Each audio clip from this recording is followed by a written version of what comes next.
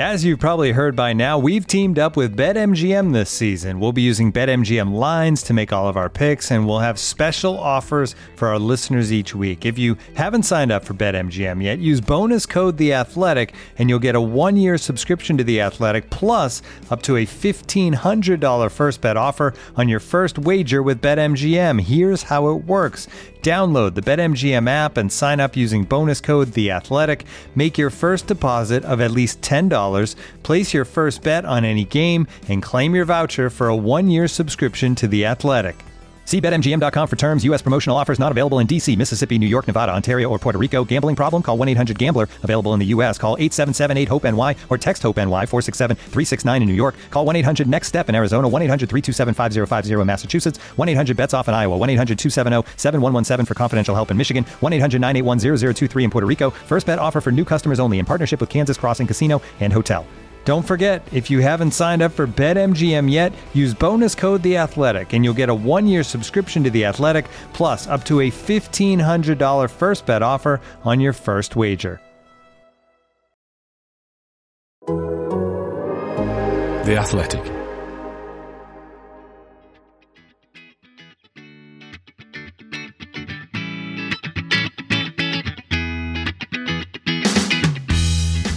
Hello to you all and welcome to the 63rd edition of On the Ball, a Norwich City podcast from The Athletic. I'm Michael Bailey. Hello. And I hope this finds you safe and well. On the way, Warniola's all over it.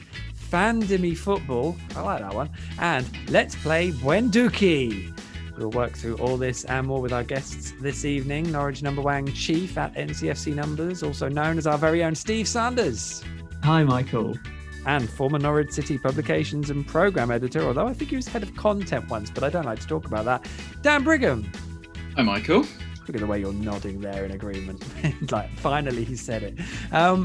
Thanks for joining us, guys. As always, thanks to you all out there for listening. We always appreciate it. How are we? Steve, I'll come to you first. How are you? Yeah, very well. Thank you. Very well. I was just thinking when you read your intro there, because I think it was mentioned in the quiz as well. Do people know what the number Wang reference is? Because I don't want that to be misconstrued in any way. I mean, you know and I know, right? But I've probably the Mitchell and Webb thing, right? Oh yeah. That's where it's from. Okay. Mitchell and Webb. Look, they did a a game. I just wanted that. Probably got to be over 35, maybe, to know that. Yeah. Maybe. What I will say is go and search. Should you search it? I don't know. I think you'd be all right, would you? I think one word, okay, yeah. number Wang. I think so. Maybe I'm not going to claim any responsibility for what you find. But I tell you what, search it Mitchell and Webb look with number Wang. Then hopefully you should get the correct. Yeah. But it's a great game show where they just sling out numbers. Someone shouts out a number. That's number Wang. Yeah. Anyway, yes. In answer to your question, I'm very well, thank you. You brought up nicely the quiz as well, which we did on Friday night. The big football quiz in terms of The Athletic, but it was the Norwich City edition. We raised loads of money for Prostate Cancer UK. We had Edward Jacobs as our winner. We had some great discussion with 4 Norwich City legends in Dean Ashton, Adam Drury, Simon Lappin and Darren Huckabee. They also played along with the quiz. Obviously, Adam Drury won out of the quartet because I reckon he swatted up. I'm pretty sure he did. He certainly seemed like the most likely. And he won, I think, he won pretty well, actually. So, but yeah, Edward Jacobs was our winner. He won a signed Norwich City shirt. He's going to represent Norwich City in the grand final next month in March against all the Athletic winners. Much fun was had by all, and I really do hope that we will maybe put the questions out somehow at some point in the future, and B, maybe do it again next year. We'll have to see. Discussions will be ongoing on that, but it would be awesome, wouldn't it? Maybe with a live audience, that sort of stuff. God, imagine it. Anyway, did you enjoy it, Steve? Yes, yeah. Excellently compared, of course. I liked Huckabee's withering assessment of Yannick Vilchet. That was a highlight, and also the sort of phantom Simon Lappin, who was much higher up the leaderboard than the real Simon Lappin. He did lie about that, didn't he? Until the end, when his conscience kicked in. It was a great night. We'll definitely do it again, maybe independently if no one else will back us. But well, what the hell? Dan, how are you? I'm good, thanks. Really good. I've got 2 questions. One, what was Hux's withering assessment for those who missed it? And 2, at what level of fame does Steve has to reach before the people of Norwich start shouting number Wang at him in the streets?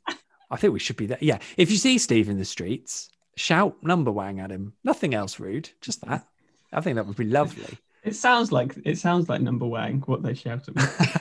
I think in answer to your first question, I think it was just Vilchet was one of the answers to one of the questions, and I think Huckabee just said something. I assume he's fine for me to repeat. He just said something like "awful player" or something like that. I remember there being. I'm pretty sure it was beep worthy, and I got confused that he was talking about Marco Stiepermann. I was like, "That's harsh," and he was like, "No." Had Hux been on a cup on the years with generic lager at that point? No, he only drinks on Sundays, which is what I found out. He was watching Watford Derby at the same time, though, so maybe he got a bit distracted, which is fair enough, you know. Lovely to see you anyway, Dan, and that is a massive mic, and not a euphemism. That is a massive mic. Well, I am a very small man, so it's probably just proportionate, isn't it? Crack on quickly.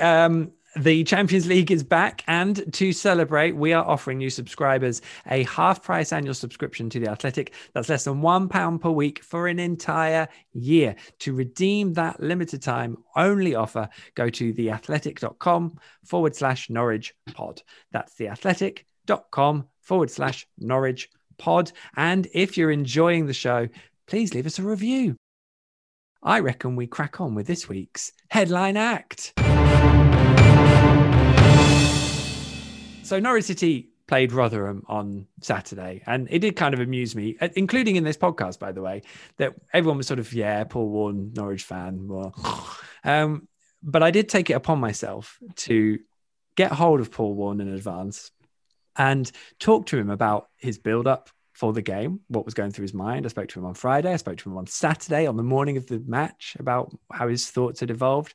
And then I spoke to him on the press conference after the game, which was funny because I couldn't turn the video on the Zoom for some reason. So my name just popped up and to sort of no one else was saying anything. So this was how we were going to start the press conference. And Paul Warne went, "Oh yeah, he's my favorite," on the Zoom, which was, I'm not trying to pat myself on the back, but I was like, that's quite a hilarious way to start a press conference. And then after he'd left, or after he'd gone to Morrison's to go and get some snacks, and he was on the team bus, I spoke to him again before he got home. And the result is 3,500 words on The Athletic. But I tell you what, I read through them afterwards, desperate to cut them because I thought that might be a bit long. And it read much quicker to me, and I'd written it, which doesn't normally happen. And I have to say, it felt like one of the most remarkable pieces in 14 years that I've been able to write, because he was a manager talking me through everything he was thinking about ahead of a game and actually trusting me to tell me, which was something I had to really earn. And also the reaction. I mean, so many managers probably would go home and kick the cat, never mind hold an actual conversation with you on the way home after a defeat, albeit probably a defeat that earned them a fair bit of plaudits for how they went about it. And, you know, I can't help just wishing and hoping that they stay up, because I think Paul Warne and whoever deserve it, because he's just an absolute gent of a man. But I mean, just from writing it and receiving it, I know I'm going on a bit of a monologue here. It was just an extraordinary piece to put together. So I'm really happy with it. I hope you get to read it. If not, Steve, what did you make of his thoughts in terms of what's going through his mind before and after the game? And obviously, if you feel like it wasn't that exceptional, please say, because it's not about me writing it. More Paul being open. It's more Paul being open. I'm not blowing my own trumpet here. It's the fact that he was that open about it, really. Yeah, no, I agree. It was an excellent piece, and I was going to say that without you spending the last 2 minutes teaming up for it.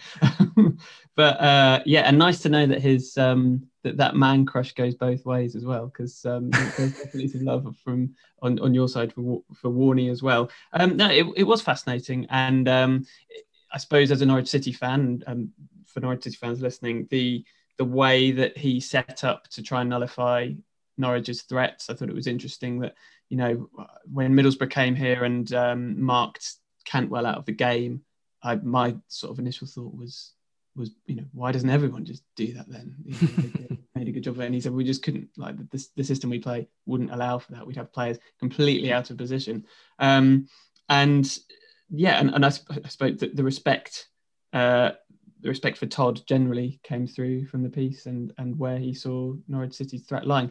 I mean, I think Warne has got this whole Norwich City fan love thing down to a T, because I think we've played them 4 times in the Championship in the last couple of seasons. And I think every single time they've given us a decent game, like they've taken the lead a couple of times, but ultimately we come through and all the fans go away thinking, aren't they great? You know, like, what? He's a lovely bloke.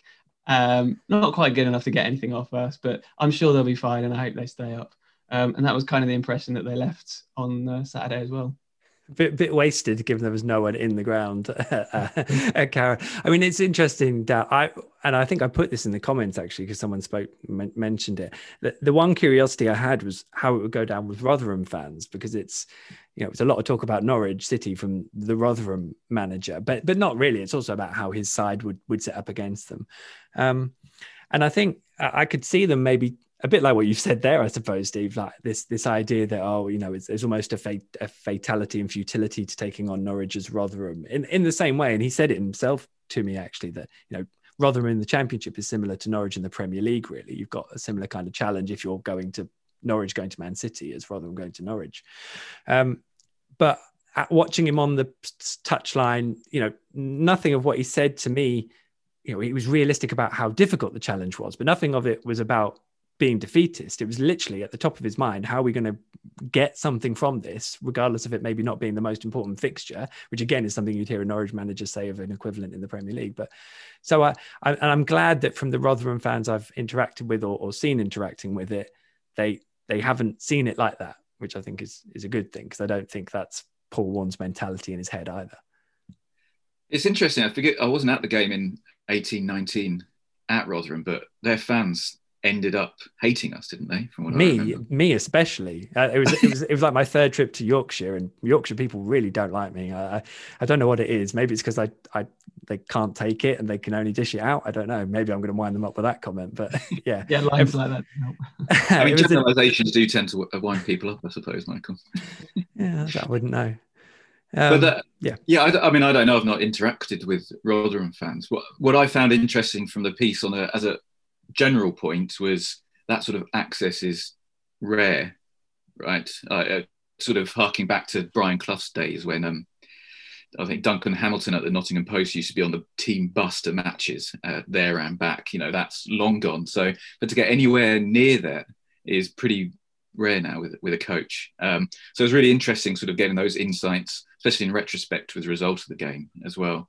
And what I found interesting about his comments on Norwich were him sort of talking about the centre of the pitch and us having a lot of energy there, because that's certainly something we've lacked for the last couple of seasons. I think even in 18-19, and everyone loves Alex Tettey. I think he's an outstanding player and still has a lot to give the football club. But what you would say probably is Tettey and say Mario Vrancic or Tettey and Leitner in 18-19 didn't have that energy in the middle of the pitch. So it was all about ball retention and keeping hold of the ball and dominating teams like that, and we suffered in the Premier League because of it as well. But Skip and Kenny in the middle are full of energy, full of running. Just the amount of times that Skip comes back to reclaim the ball as well and fill in for the fullbacks has made a massive difference as well, and that's massively contributed to our better defence this season as well. And I hadn't really thought of it like that, but it's obviously been a position where we've tried to improve in the centre of the park in terms of sort of box to box, and we've done that this season. Whether we can keep hold of Skip if we do go up, and whether McLean is really of Premier League quality, I'm not sure, but it's certainly an area of the pitch that we've really improved in this season. I think I kind of noticed during the game, actually, just you were saying that reminded me of it, Dan, that Rotherham did try and hit the channels a few times in the first half, and Skip's energy is just unbelievable. He can, I don't know whether it's something that Farke's told him to do, but he seems to be able to mop up those, help out his fullbacks in a way that someone like Tettey just doesn't have the energy to do. And I think a few teams have had a bit of joy playing that way, but the first half, I just felt that we didn't give Rotherham a sniff, really, in that regard. Well, Tettey is very good at filling in as a sort of third centre-back, isn't he? Mm. And Skip is very good at filling in as both a left and right full-back as well, which is, I think, he's able to cover more of the pitch, which, being 14 years younger is probably a massive contributory factor to that as well. I've definitely noticed this, how Ollie Skip does that. And I don't think Daniel Farke had a system that required the midfielder to do that. I think it was more structured in picking the ball up in the middle. And then it was easy to kind of take the midfielder out of that game from in terms of being the opposition. So that I think is, and actually, little insight, this is what you've said there. I can't remember who mentioned it, but both of you basically is exactly what I asked Daniel Farke during his press conference today about that different energy and physicality in the middle. And he gave a really interesting answer, which I'm not going to give all now because I'm hopefully going to be writing a piece on it this week. But again, that structure, I think they've looked at that over those last two seasons, and they've made significant differences into the shape and the structure of the team, so that there's more flexibility. And obviously they've then made sure they've got the personnel to do it. And that's clearly something that Paul Warne picked up on as well, in terms of how to try to counter it. And let's be realistic here. I mean, Norwich could have won by 5 or 6 on Saturday. Likewise, Rotherham could have picked up a point. So I don't think there's any sort of ignoring the reality of what the game was. But I also don't think that alters really the insight of someone trying to figure it out and unpick it. And just on that, I think I said on this podcast at the start of the season, lots of people said it at the time. I didn't think McLean and Skip were really an excellent pairing in central midfield. So I thought they were too similar. I thought Skip was maybe the slightly improved version of McLean, but that's not proven to be the case at all. Unlike Gerrard and Lampard in the 2000s, they know when to go and when to sit. You rarely see both of them bombing on at the same time. And leaving gaps behind them. So they've already formed a really excellent partnership, I think, a good understanding. I mean, I don't wish to dwell on the negative here, but I think Skip's been so good that you do look ahead to next season, and I know we've spoken about this before, and you think whatever division Norwich City are in, chances are we're not going to have him because he'll be part of Spurs' first team squad. How do you replace somebody with the attributes that he's got? Because he is so energetic. He wins 50-50. He goes into challenges. He's got good positional sense. I think that will be whichever league we're in. I think that's first on our shopping list, is to somehow find somebody to replace him. And not to bang on about Skip, but just one extra.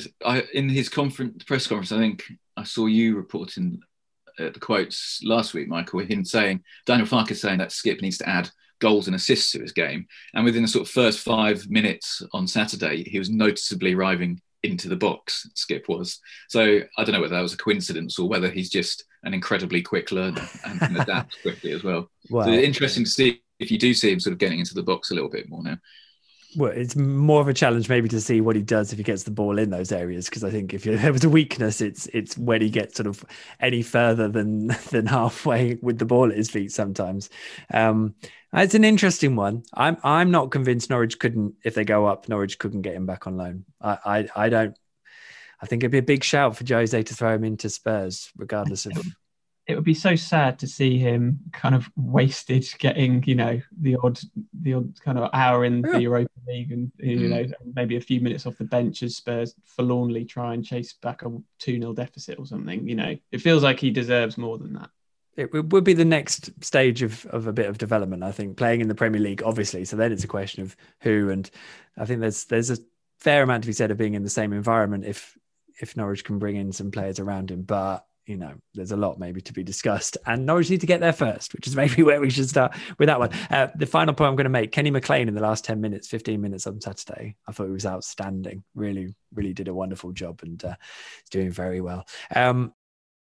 So I just to wrap up there, I hope that didn't come across as me blowing my own trumpet at the start. It was genuinely, I just wanted to put across the fact that in 14 years of doing this job, I've never quite been able to write a piece like that. And therefore I sort of gushed out in terms of how proud I was to put it together. So there you go.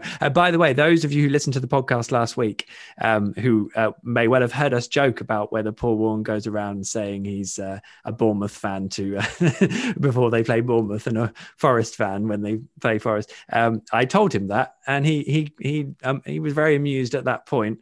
And he said he used to wear a Nottingham Forest shirt when he was at uni there, and he loved the Reading shirt from several years ago. He may have been joking, but let's take him as being serious, shall we? Looking for an assist with your credit card but can't get a hold of anyone? Well, luckily, with 24/7 US-based live customer service from Discover, everyone has the option to talk to a real person anytime, day or night. Yep, you heard it right. You can talk to a real human in customer service anytime. Sounds like a real game changer, if you ask me. Make the right call and get the service you deserve with Discover. Limitations apply. See terms at discover.com/creditcard.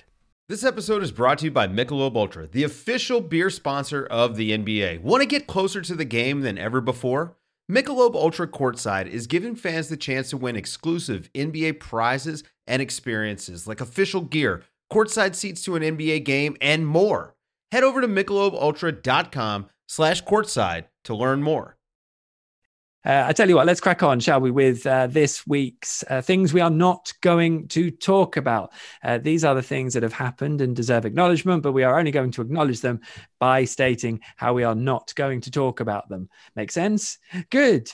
We also only have 3 minutes to do it. So if we can cue the dramatic music, please, producer Ollie, if I can get all those words out. Excellent. This week, I am not going to talk about Todd's assist, because I tell you what, that goal on Saturday will go down as Emi Buendia's pass and Teemu Pukki's finish. Yes, we might talk about that in a moment.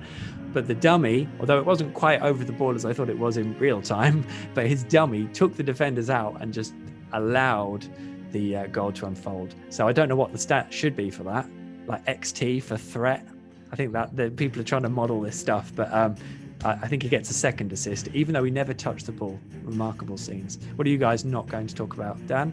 Well, with the greatest respect, let's hope we never talk about. We don't have to talk about Paul Warne again for a good few seasons, because only because it will mean we won't be in the same division as Rotherham. We'll see him back here again in 2 years' time, won't we? But let's be honest. We'll have 1 year off, and then he'll take him down and then bring him back up again. That's probably outstanding. Just bouncing, yo-yoing together in perfect unison. What a way. We're not going to talk about subs, by the way. I think Norwich were was it? I can't remember if it was Coventry or Rotherham, but one of those games, I think it might have been Coventry. They made all 5 subs. Norwich hadn't made a sub, and it got into injury time, which is just remarkable. To me, though, that smacks to me as the back end of the 2018-19 season, where the only thing that people had to moan about was the fact that Farke didn't make his subs early enough. We were winning, and I think you've got, if he's picking pretty much the same 11 and just bringing players on at the end because we're in the lead, I kind of don't have a problem with that, really. In terms of what I'd like to not talk about, Todd actually more generally has really stepped up the last couple of games. Like, it was interesting to hear the Coventry commentators talking about what an outstanding player he is, and that's when you kind of think, actually, yeah, we are really lucky to have somebody like that come through our academy who can just take a game by the scruff of the neck and just look as good as that. And think back to the Bournemouth game, we were thinking him and Emi could not play for the club again, and it's great to see them both in tandem in the way they are right now. I tell you what, Todd has been outstanding the last 2 games, and it's only because of how well Emi and Teemu were doing, really, that it's almost overshadowed it in terms of their goals and output. But I think Todd... It's longer than that as well, isn't it? Since he's come back from his knock, I think he's been outstanding for us. I don't want to talk about Michael Ehekwe's challenge on Emi Buendia. How is Emi? He's fine. He's available for Birmingham, which is not in Coventry. So that's it. So it wasn't a great challenge. I joked to Daniel Farke today. Imagine if Emi had made that challenge on Ehekwe, what would have happened? I think he'd probably been booked and probably would have already been on a yellow. Who knows? Norwich won against Coventry in Birmingham 2-0. I'm really not going to talk about the reaction to stating that Coventry wasn't in Birmingham on Wednesday night, because that I've just never known anything like it. It's just nuts. Well, no more Coventry this season. That's good. Well, they were absolutely terrible, I thought, and then and then beat the fans or the team. Then I have no comment to make on the fans, but then beat Brentford on Saturday, which obviously you must be doubly delighted about, Michael, because of your kind of loathing for Thomas Frank as well. It's not a loathing. They're just something like he's one of those managers. By the music's done, by the way, we're done. But he's one of those managers where I find myself wanting to see him see how he's going to react to these defeats. It's I don't know.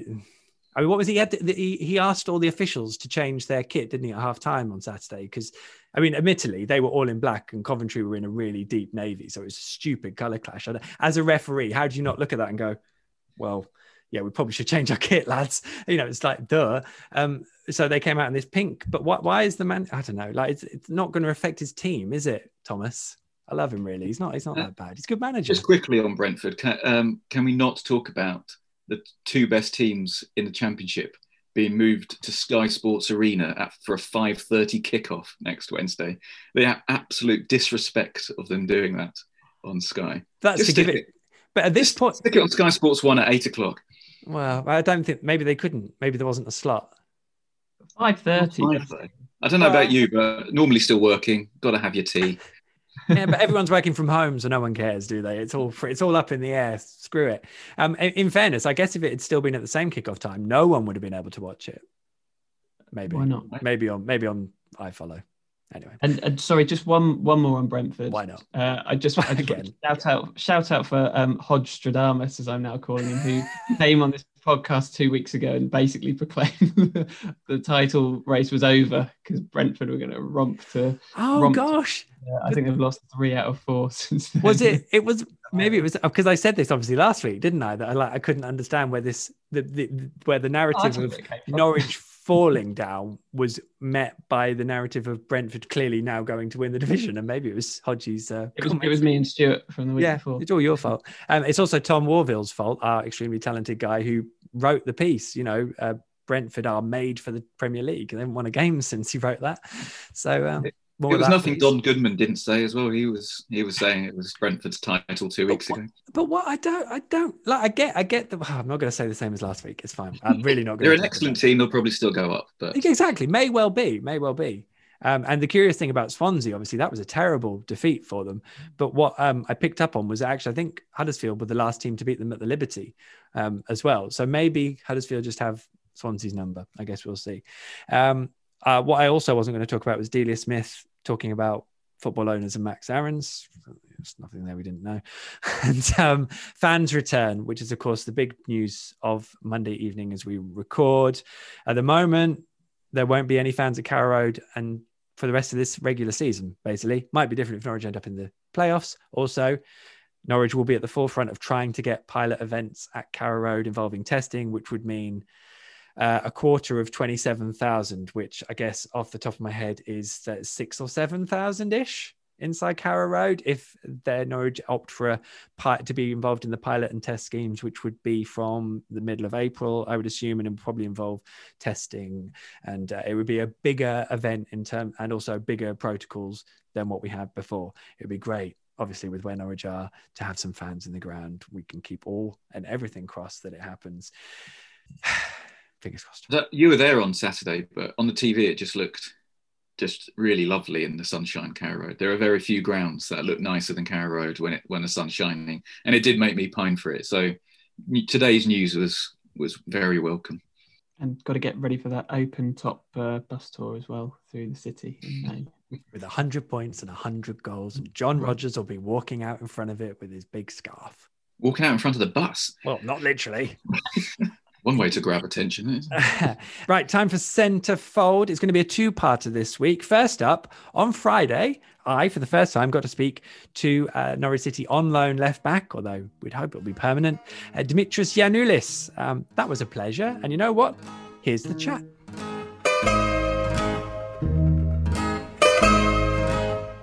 Did you know any of the Norwich players before you came here, or how many of them were you aware of? Yes, I knew Timo Pukki because we played in Nations League as opponents. I knew Cantwell, Todd, because I used to pick him in Premier League Fantasy, to be honest, last year. Have you told him that? Yeah, I told him. Yeah, I bet he loved that, yeah. Also Emi, also Skip from Tottenham, I knew him. And also Krul, of course. Of course, brilliant. Yeah. Just away from the football, or maybe not, has there been anything really surprising about moving to England? Has there been anything that culturally or just in terms of how things are that have sort of made it obvious how different it is? No, to be honest, because I was ready to face a different reality than Greece. Because Greece is something different than England. The way of life is totally different. So I was ready to face this reality, and for now it's everything okay. It must be very strange moving to a club where you don't really get to see any fans. I mean, you won't have normally you could walk around the city and you'd maybe bump into them, or you certainly see them obviously at a game. I mean, how is that? It's a bit strange, but okay, you have to adapt also, so there's no problem for me. There were lots of clubs that have been linked to you while you were at PAOK over the last year or so. I mean, some really, really big names as well. Did you ever feel like any of those were becoming particularly close or anything like that? Yes, I was close to sign to Atalanta last October, but it didn't happen. So many teams were interested, but it's different thing to want him to be interested for you and to make an offer for you. Yes. Yeah. But yes, at the end, I'm player of City, and I'm very happy for this. And I think I did the best choice for me. I was going to say, when you first heard that Norwich were interested, was this a move where you were like, I want this one to happen? Yes, it was like this, but I had discussed first with the owner of PAOK, because to be honest, we had to take this decision together because we had a very good relationship, and he's like father for me. So I had discussed with him, with my agent also, but was the potential of playing for Premier League is too big. So yes, I did the next step. Just two more, if I may. Because I'm not going to finish on the Stoke game, but your pass for the goal. I know that the goal that was conceded. I know that Daniel Farke said, that his players don't make horizontal passes. So I guess that was something he made quite clear to you after the game. Yeah, yes, he did. But to be honest, I didn't want to make this pass. I want just to chip the ball to switch the side.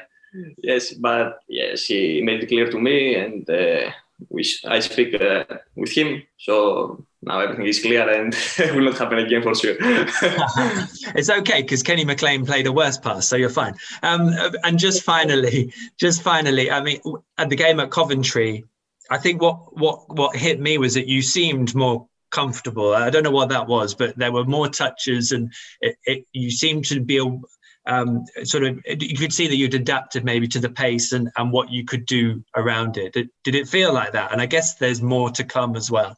Yes, I felt really, really good in this game. I need to play some games so I can do what I can in the pitch, because it's not easy from the first game to show everything. You need some time to adapt the new style of football, and also it's difficult for me because, as I told before, the Championship is totally different than Super League, Greek Super League. So yes, I think game by game I will be better, and I will help the team to get promoted. This is this target.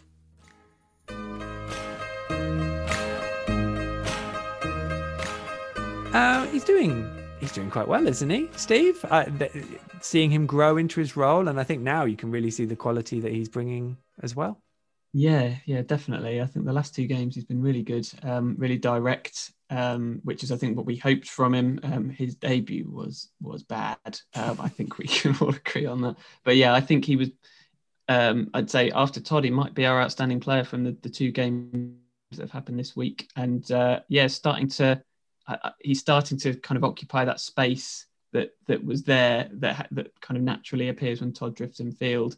And he looks like he's got a good delivery into the box as well, which is something that Jamal often lacked. So yeah, promising signs.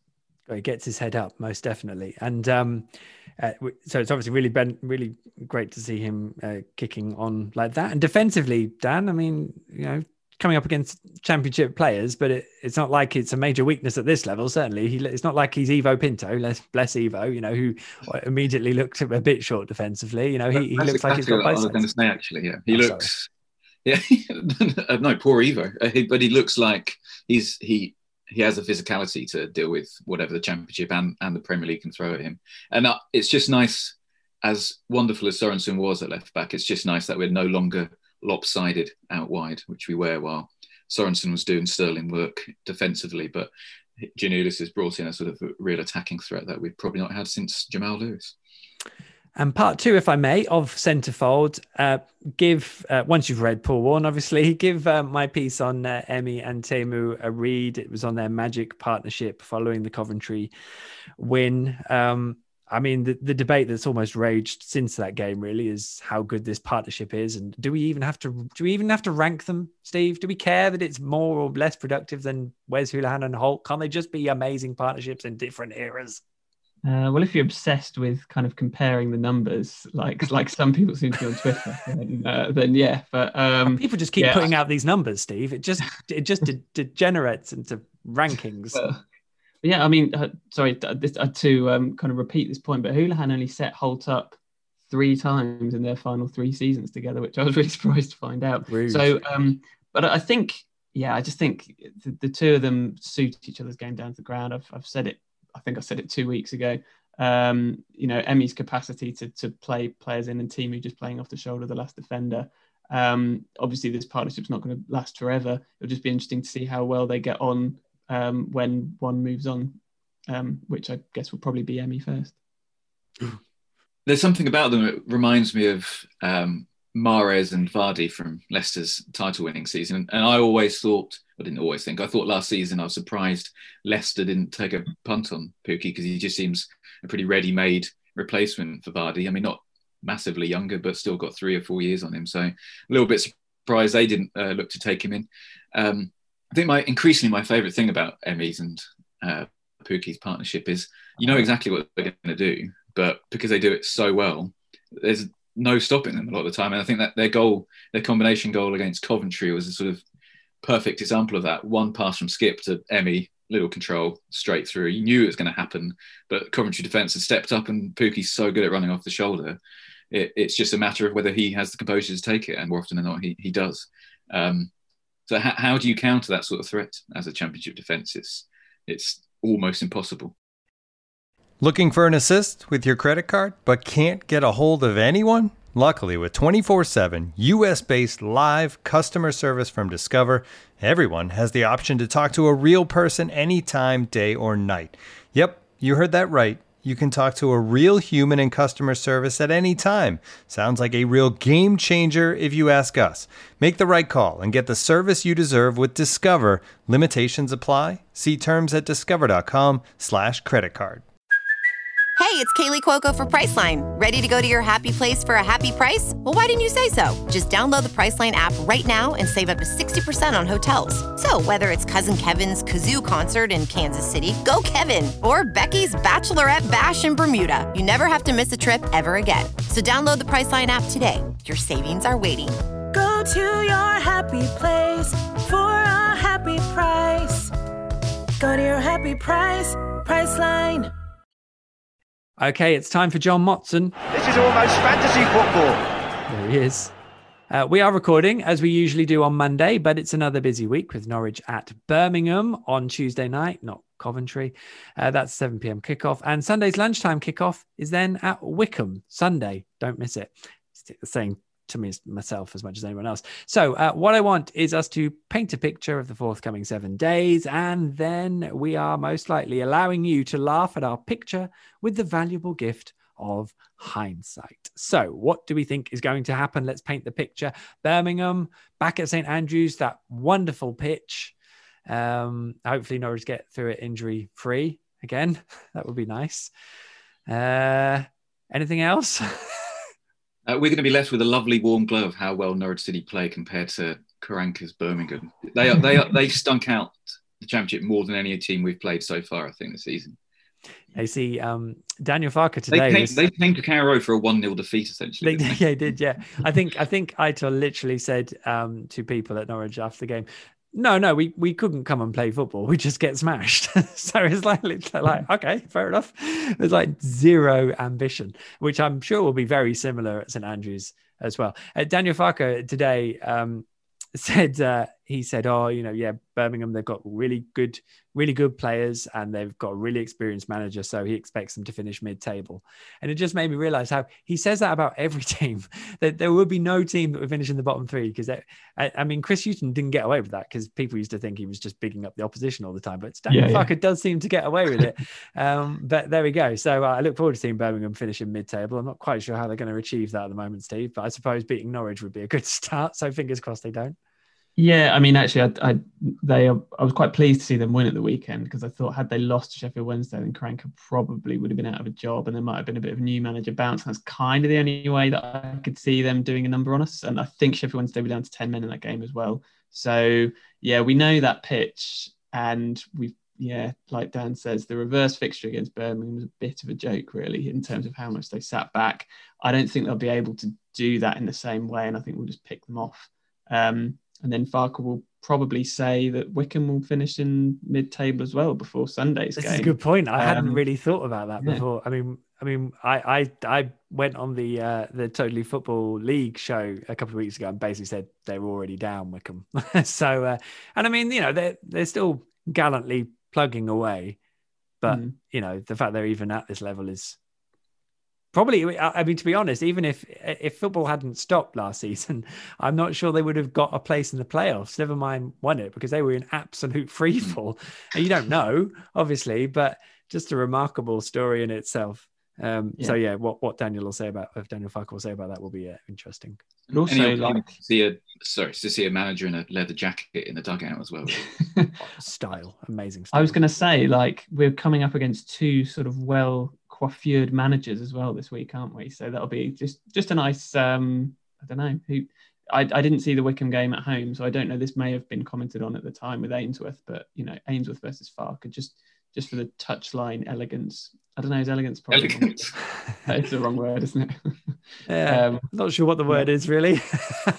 It's I'll end my point there then. In that case, style. I remember Wycombe was the game I watched from the lounge with fans. So it's the closest I've been to fans for in a year, basically.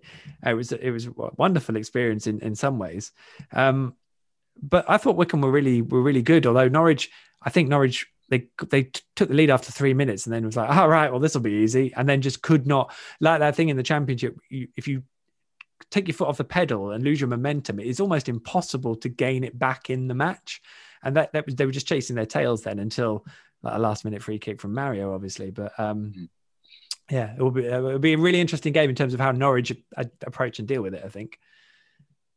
I'm just imagining Farke and Ainsworth fronting some sort of hair metal band from the 80s. Tribute act to Iron Maiden.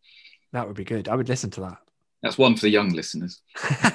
My dad would have loved it. I think last week we mentioned about Ollie Skipp. I think it was my prediction that he would come out wearing goggles because he got a finger in his eye, obviously, and that brought up the discussion over binoculars football, which I'd randomly seen on Japanese TV, and I got looks from both John and Ben last week being like, why are you making all of this up? Well, I'm delighted to say I think there were at least 2 or 3 tweets I received of the clips of binoculars football. It is really a thing, and it is amazing. It is just as good as I thought. I forgot to retweet them, so I'm going to have to retweet them.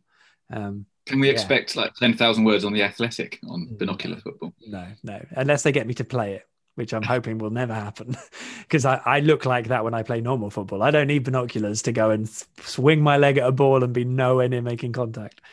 Both Steve and I can confirm that's true. Cheeky. Wouldn't it be nice to go and play football? I mean... Well, we can soon. We can. Yeah.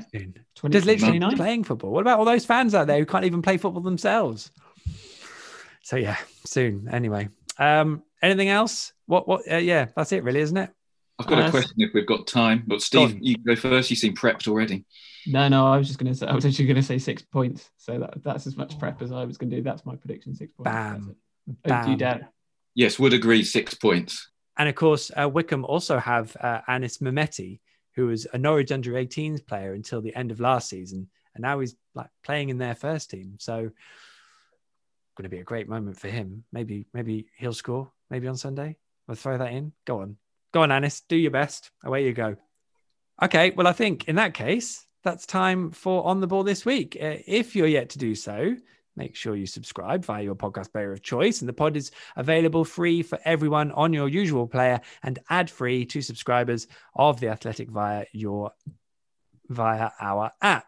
Please leave a review or a rating if you get the chance, and spread word of our efforts across the Norwich City world if you so wish. To get in touch, ask a question or propose a topic for discussion, sling me a direct message on Twitter. The handle is @MichaelJ.Bailey. I know there are a few of you who've done that. I'll catch up on some of those when maybe there's not a midweek game, but I will promise I always make sure I read them in the end. Don't worry about that. In the meantime, a big thank you to our guests tonight. Thank you very much, Steve. Cheers, Michael. Dan, always a pleasure. Thank you. Thanks, Michael. We'll be back next week for another On the Ball, a Norwich City podcast from The Athletic. Until then, never mind the danger.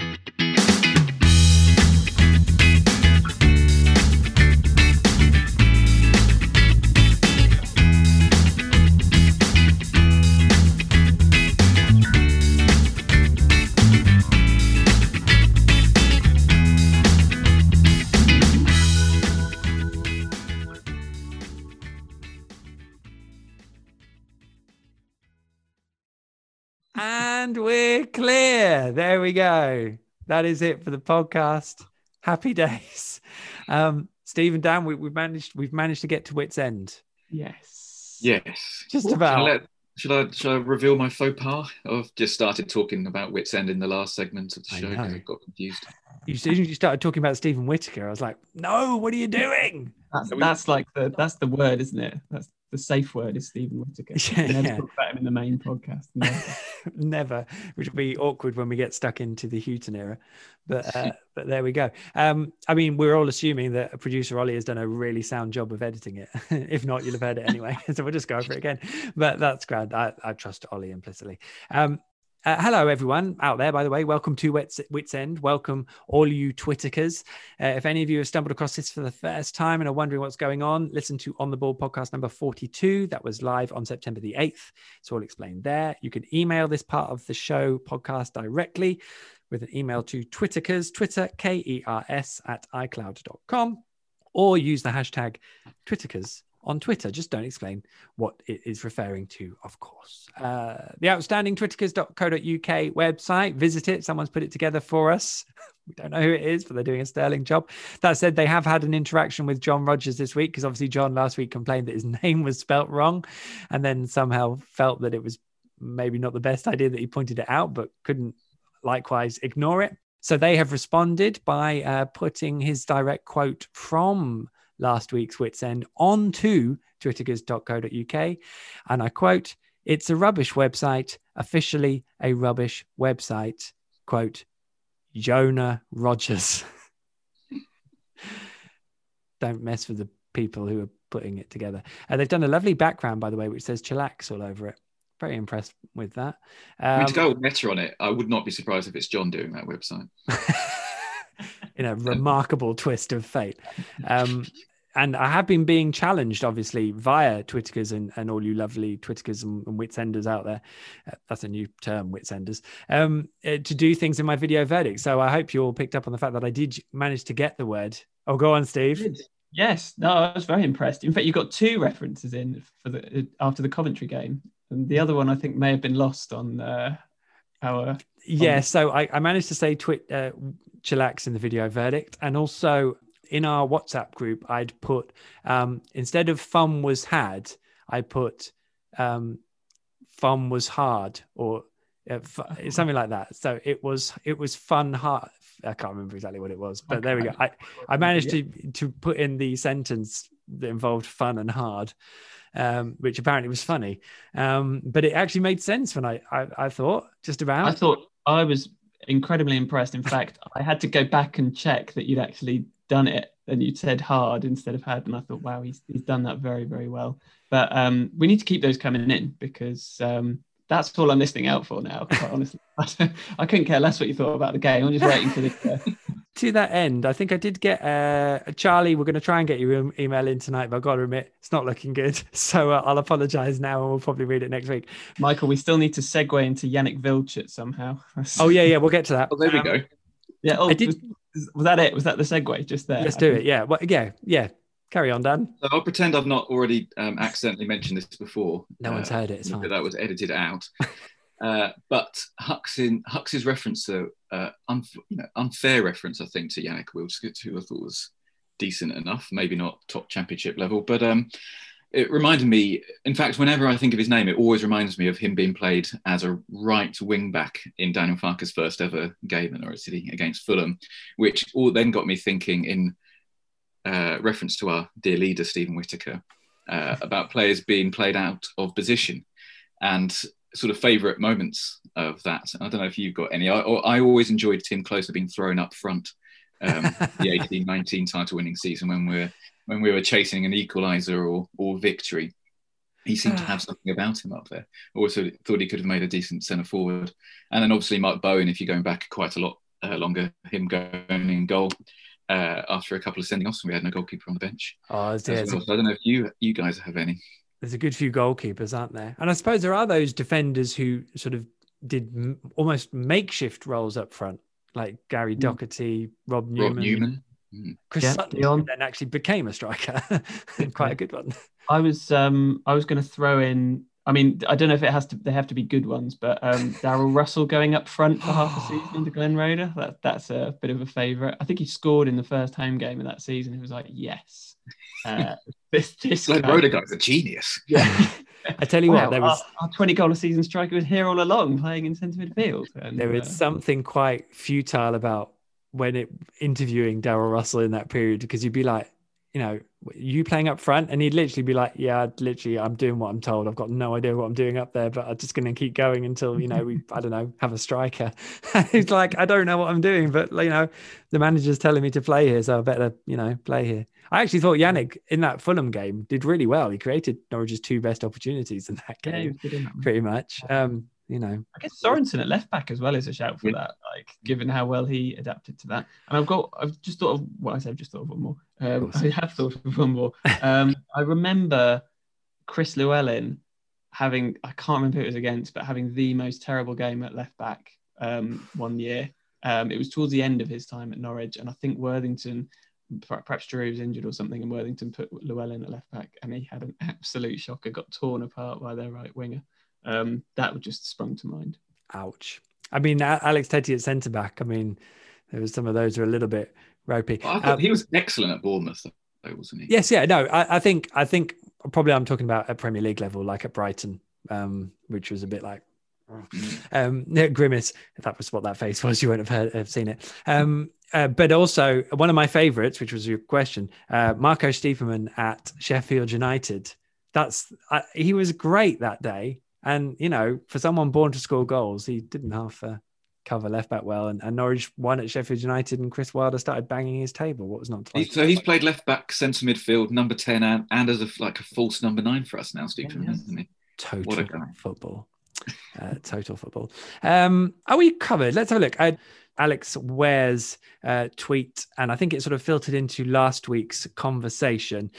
It was merely a picture of a man. I'm guessing it's a generic meme that gets sent around, but it's a man with a cup of tea waiting for people to come up and talk to him. And on the sheet of paper in front of the desk, prompting people to come and talk to him, is Yusuf Safri versus Newcastle is the best Norwich goal of all time. Change my mind. Does anyone want to change his mind on that? Well, Justin Fashanu. I mean, it's not a bad shout though. I think if we'd stayed up, then what did it maybe? Which is it, but that's the point, isn't it? So Justin Fashanu's goal came in a 5-3 defeat to Liverpool at home. Yeah. It was nothing more than a consolation at the point he scored it, I think. Tessie's winner against Sunderland, again, we ended up getting relegated. Yeah. Johnny Howson's volley against Forest. Yeah. Or his solo effort against Man City. Yes, although that did place Norwich 11th, which is their highest finish in the Premier League for however long, and like 6th highest finish in history. So even for how much it's maligned.